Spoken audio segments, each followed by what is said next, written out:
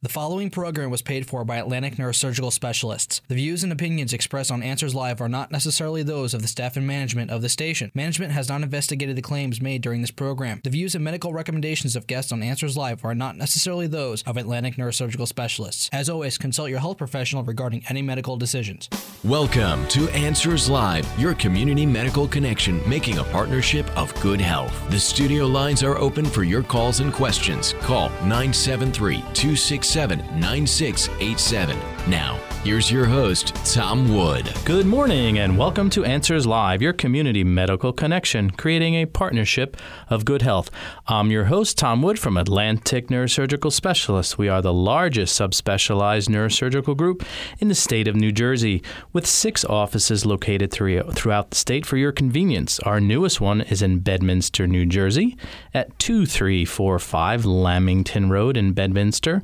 And you can visit us online at www.ansdocs.com. Again, that's www.ansdocs.com. Also visit the Answers Live website, which is answerslivenj.com. Again, that's answerslivenj.com to listen to past shows. Send me some information about how you're liking the shows, what different types of style shows you want me to run in the future. This is basically your show. So give me those tidbits that you like for me to run, and I'll definitely listen to them and keep them going for future shows. As you know, for the past several weeks, I've had the astute honor of having Dr. Liz Mathias, as we call her, Dr. Liz, on the show several times, discussing ADD, ADHD, schools, how this works in schools, how it's affecting our children, and we got a lot of great feedback on that. So again, today I brought her back, and we're going to be talking a little bit more into that style with ADHD, and we're going to talk about learning styles in students that have this, I guess I would call it a disorder. So good morning to you again, Dr. Liz. Thank you. Good morning to you. Thank you so much for coming. Most of our listeners know who you are, but real briefly again, just let everyone know your of course, your name and exactly where your office is and how you see patients, how they can call and get a hold of you. My name is Dr. Liz Mathias. Everyone calls me Dr. Liz, and I have a private practice located in Parsippany, New Jersey. You can reach me by calling my office line, 973-400-8371, or visiting my website at www.psychconsult.weebly.com. My areas of specialty are autism, ADHD, anxiety, and learning disabilities.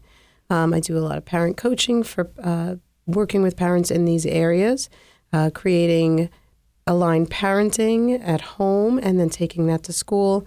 I also work with parents by going to school with them to attend IEP meetings, 504 meetings, parent-teacher conferences to help parents advocate for their children. The other additional thing that I do is I do psychoeducational testing. When parents don't want to go through the child study team, they come to me for private evals. I prepare the report and they give it to their school, and they get the accommodations and possibly classification that they need. Okay, that's incredible. You're doing wonderful work. You've helped me a lot, as most people know, listening to the show with my son, who was on a 504 plan. You've really helped my wife and I and put us in line. That's why today's exciting to learn a little bit more about the learning styles of students with this. So, again, the past shows, we've really gone over ADD, ADHD, what it is, and of course, anyone can visit the Answers Live NJ website and re-listen to that. But today, I really wanted to get more in-depth with the schools. My experience in the school where my son is and hasn't been that great, and I'm sure there's students that are out there in the same situation, but I'm sure there's students that are doing wonderful in these schools, and they're providing that. So I wanted to give all the parents listening a foundation on what we should expect for our children that have this diagnosis and what it actually is. So how would you describe a student with ADHD's learning style? Let's start there. Okay, it's a great place to start. A child with ADHD tends to have a visual spatial learning style versus what a lot of other people have is called a logical sequential learning style. So a visual spatial is a person who learns predominantly through pictures and images, movies. And so this is a person who sees the big picture right away. They don't see the details, whereas your teacher and your traditional teacher teaches to your traditional student in the classroom by teaching a detail, and then getting to the big picture. The child with the visual spatial learning style sees the big picture right away. They have aha moments where they just get things connect and they get it. And there isn't a real logical flow of ideas. And so it's very hard for that student to be able to break down a math problem and tell you exactly how they got that answer. And that's a very common thing where teachers go crazy saying, I need to see you solve the problem. Show me your work. And it's really hard for them because they don't know how they got the answer. They do these fantastical mental calculations and they arrive to the answer and it's right. If you ask them to break it down, they're not exactly sure how they got there.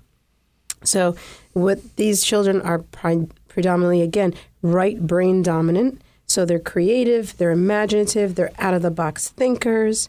They enjoy school activities such as art, drafting, geometry, computer graphics, because they have good visual memory for details and they can see details in the environment, but they see the big picture.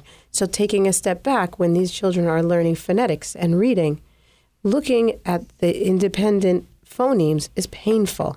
So understanding that A makes the A sound or A is so hard. They just want to learn the word apple. Gotcha. And they want to associate it with the picture of an apple, and that's how they learn. They take snapshots. They take mental snapshots. They play videos in their head. When you're giving them a sequence of events, they play a movie. They stop, they pause, they go back to the previous segment, they go forward a segment, but it's all very visually rich. And so they're very good at visual problem solving, visual estimation.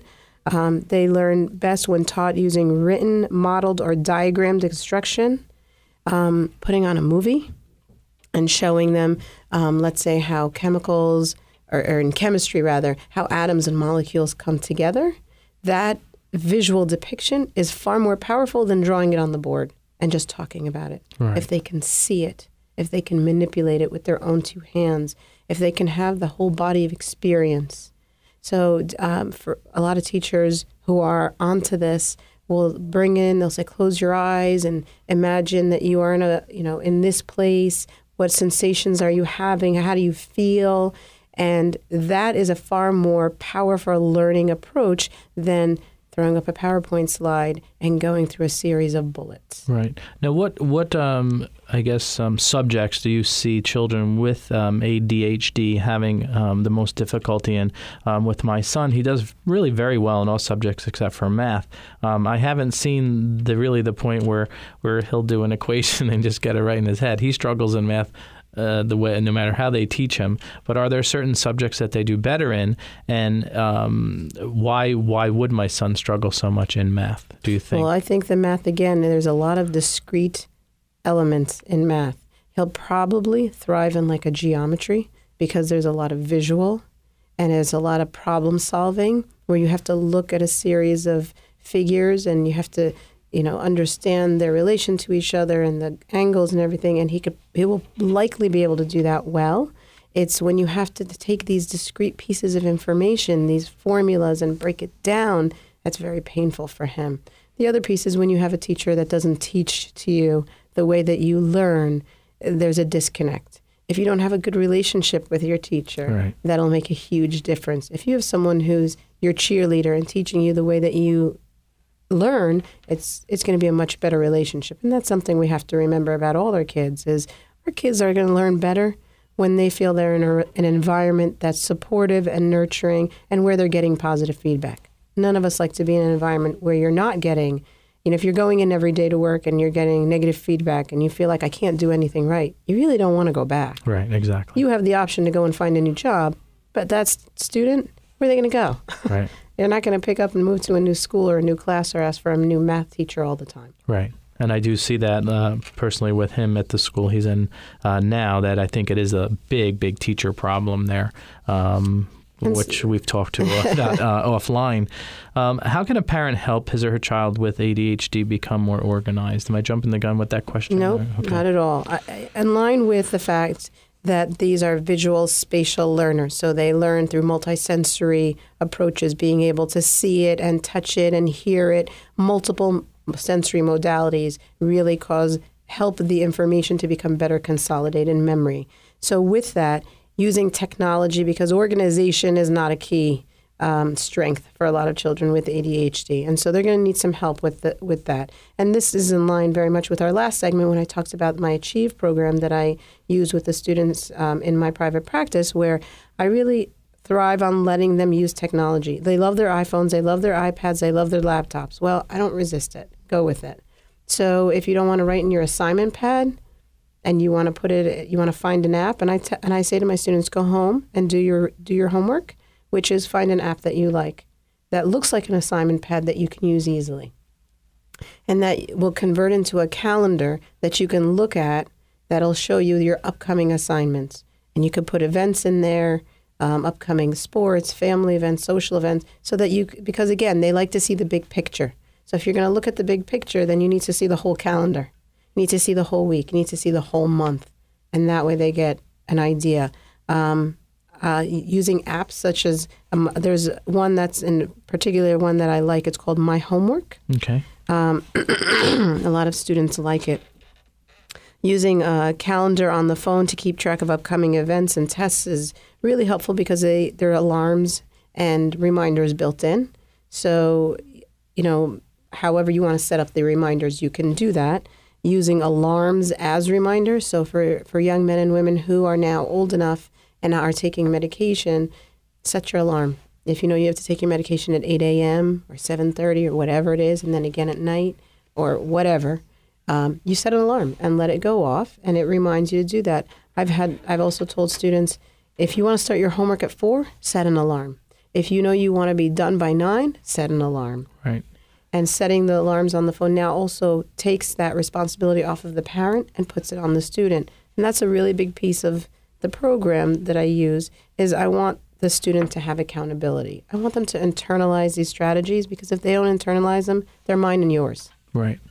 And then they're never going to really take them and use them as their own. It makes a lot of sense. How do you see schools adapting to that, where, say my son went in and as the teacher's talking, he's taking his phone out, where you're not supposed to have your phone now in school. And let's say he's legitimately going into his homework app and he's entering it. Have you seen schools adapt that? Is that Yes. something that I would have to, of course, on the 504 plan go and discuss with the school? And save your answer on that. I'm going to take a quick break and we're going to answer that as soon as I get back. I'm Tom Wood of Atlantic Neurosurgical Specialists. Suffering from neck or back pain can truly disrupt your life. Every day I hear of the stories of people whose lives have been devastated by nerve pain, but who are afraid to see a neurosurgeon. They're scared of surgery. But at Atlantic Neurosurgical Specialists, we make getting back to the life you want possible, using a variety of minimally invasive treatments. Our group of specialists are among the best trained doctors in the state, the leaders in stroke and minimally invasive spine and brain tumor procedures, and we view surgery as the last option. Don't be afraid to end your pain. Trust Atlantic Neurosurgical Specialists. We have 8 offices throughout New Jersey and are affiliated with most healthcare systems. Call 973-285-7800 or visit us at ansdocs.com. That's ansdocs.com. Atlantic Neurosurgical Specialist. We've truly got your back. Welcome back to Answers Live. I'm your host, Tom Wood from Atlantic Neurosurgical Specialist. I'm here again with Dr. Liz, and we're discussing learning styles with ADHD.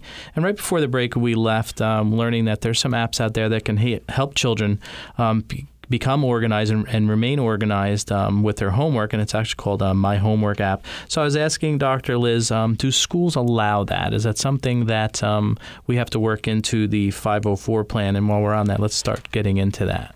Yes, just to clarify, there's 2 types of plans that you can have for your child. You need a diagnosis, first and foremost, for a 504 plan. And ADHD has to impact your student's ability to function and to access the general ed curriculum. So with that said, you get a 504 plan reviewed on an annual basis, and it has accommodations. It does not have a program for your child. So if your child needs extra help in class, needing like in-class support or resource pullout, that won't be available to your child. But if you need accommodations, that's possible. An IEP is an individualized education plan. There's a testing process that happens. As I said, I provide those evaluations that parents take to the child study team, or the child study team will do the evaluation. It consists of an educational, psychological, and they're basically looking to see where is the IQ, a cognitive and intellectual capability, educational achievement, where is the child functioning in all those domains, and then how ADHD is impacting that.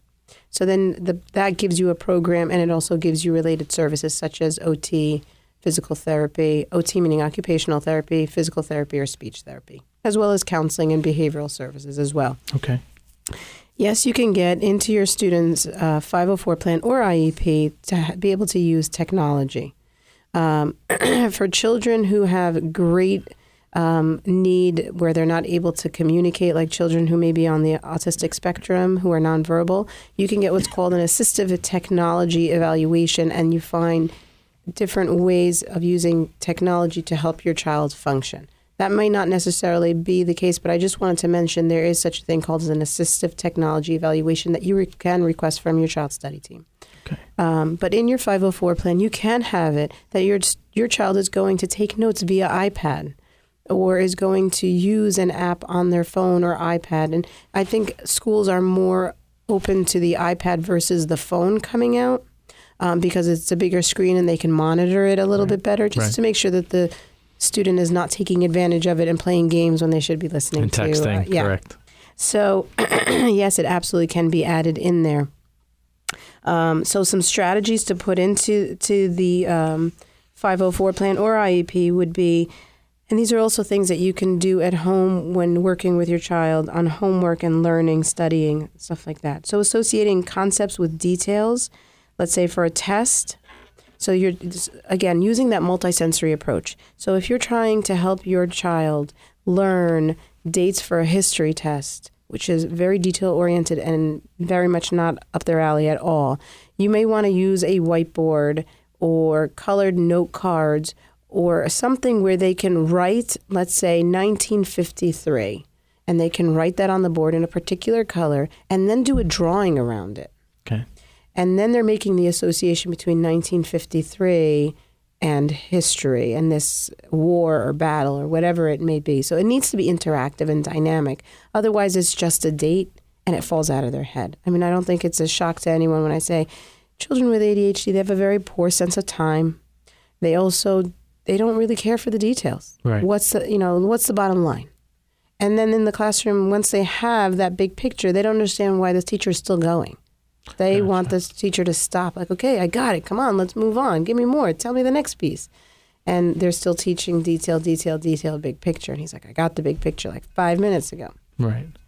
So using visual aids, such as overhead projectors, if anyone even does that anymore, smart boards, visual imagery and lectures, bringing in videos. And there needs to be a visual component to the learning because that's how they really take it in. They take mental snapshots, like they have cameras in their eyes. They take snapshots, and that's how they learn. Right. So using manipulatives and allowing for hands-on, experientially based learning. So if they can go through and learn a concept by doing it or experiencing it, then it's really going to stick.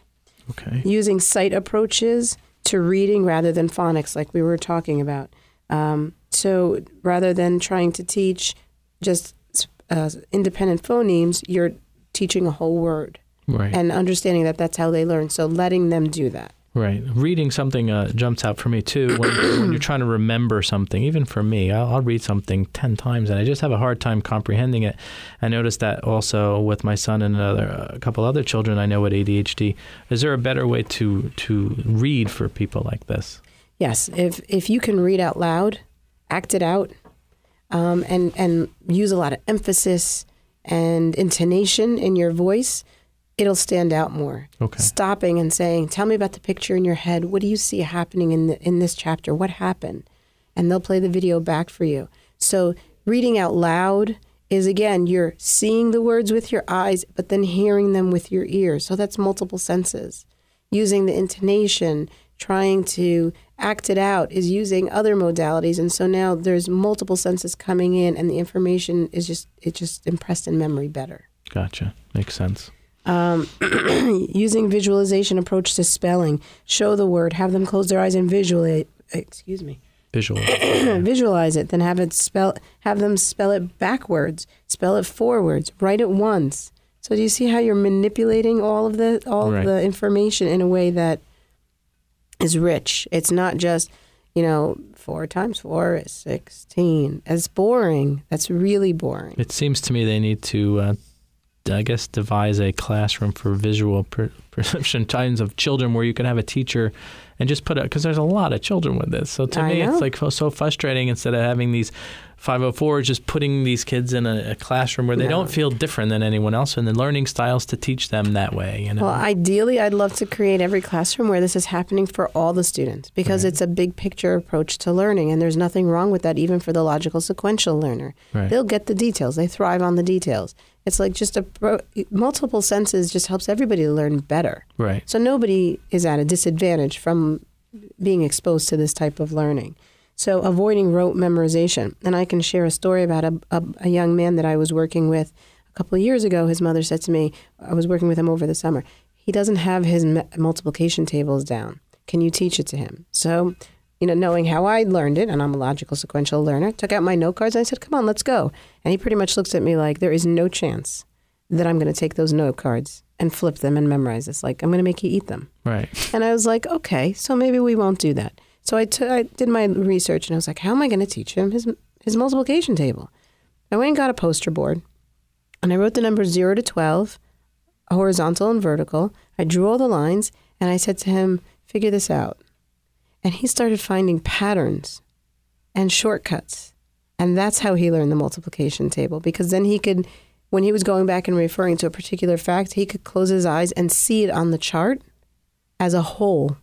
And then he went and picked out the detail he needed, as opposed to this rote memorization. Rote memorization is the most horrible thing you can ask a visual spatial learner to do. Right. They just don't like it. It's boring. Right. And if they're averse to learning that way, then the information will never get in. Right. So, again, avoiding drill and repetition. Have them do the hardest task in the unit. Give them advanced, abstract, complex material at a fast pace. They like that. They do. Okay. Mm-hmm. Allow them to accelerate. Let them move on to the next thing. So if, the unit ends and the rest of the class is okay with, okay, this is what it is, but there's a couple kids who are saying, what's more? Show me more. I want more. Then let them do something on top of that really helps them understand the concept on a higher level, because they enjoy that higher level stimulation. Right. To them, that's like, wow, I get it. And they not only got that simple concept you're trying to teach, now they get it on a bigger scale. So relating it to real world is really nice for them. Okay. So not just how chemicals and molecules and atoms come together, but what does that mean for me here and now? Right.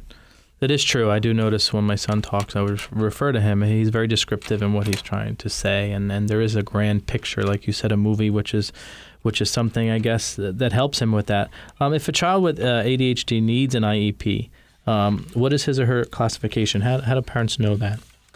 The classification for a child with ADHD is other health impaired. It's OHI. That's the short way of speaking the lingo. And you're showing that basically the inattention, focus, possibly hyperactivity and impulsivity is impacting that child's ability to access the general ed curriculum. So they need it modified perhaps in a particular way so that they can have it better. So these things that we just talked about, these strategies, can all be incorporated into a 504 plan or an IEP. Some of these it depends on your school district. Some school districts will say we can do this with a 504 plan, and some will say no, you need an IEP because you may need another teacher in the class to modify the work, to perhaps take a group of kids who have this preference for learning this way and take them and give them a different assignment, or give the assignment to everyone really and let them all thrive. Right. But it's a way of learning that not a lot of teachers have really caught on to. We're still teaching in our rote repetition way, which kids, they understand it, but then after they take their test, they're done. Right. And how do teachers learn this? And again, I refer back to my son. I know his teacher, particularly, is an older woman that, for me, doesn't seem to adapt to this very well. Are all teachers put through a training, or is it kind of... No, unfortunately, there is no real training. Right. No, it's as you're a part of the school system and you have special education teachers who work with the general education teachers, they kind of learn by going through the process. And it depends on anybody's openness to it. Right. Their interaction with the child study team will also help. Consultation with the school psychologist or the social worker, the learning specialist, they'll catch on that way. But there is, I know when I was talking to some of the general ed teachers when I was in the public school, they're like, yeah, we had one class on special education. Right. One class. Because that's what it seems to me. This is an effort for my son's teacher. And, it's just thankfully he's doing well, but it's with us working with him and actually learning a lot from you and helping in that respect. But his maturity has helped a lot also. Definitely, I think the hormones have chilled out a little bit at 14. But it was rough there for a while. But his attention span is getting better as he ages. But in closing of the show, what else do you want listeners to know as a take-home message for this topic today? Know that your child is an out-of-the-box learner, and you can't expect them to learn through that rote repetition. Really advocate for your child. If you can't do it alone, obviously call for help. And your child learns differently. They're out-of-the-box thinkers. They're creative, and that's not a bad thing. That's a wonderful thing. I think this learning style, I really respect it and admire it, and I try to force my own brain to think this way because it's these brilliant people who have gone on to make amazing things, I'm sure, are visual spatial learners. Right. The people who go out and they think about, what if we did this? What if we made an iPad? Right. A complete system that was all based on touch. Right. And the logical sequential learner is going to go in the box and think about what's practical. The visual spatial learner is someone who thinks out of the box and to just go with it and find out more because there's such a richness. Right. And just it's wonderful. Listening to you for the past couple of weeks, I definitely feel that's my learning style. So I guess my son inherited it from me. And there isn't nothing wrong with that. I've done very well myself. Sure. I think it's a fun way to learn. But it's not the popular way, so that's, I guess, where we come against a brick wall. But again, I want to thank you so much for touching base on this topic again. I will be back with Dr. Liz in the next couple of weeks. We're going to do probably another segment of several shows on autism. So keep listening for those promos and when that will be coming to you. Again, Dr. Liz, thank you so much. One more time, what's the number for people to reach you?